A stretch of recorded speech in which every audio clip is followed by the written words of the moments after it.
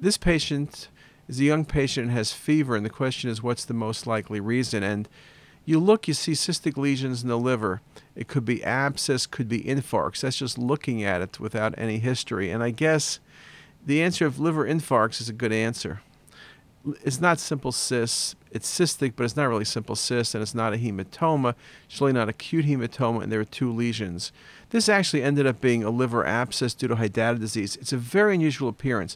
Remember, Hydata disease commonly will calcify, but not always. About a third of cases do not calcify. Surely when it's a new case, and this is probably a new acute episode of this, they don't calcify. So just a beautiful example of liver abscess.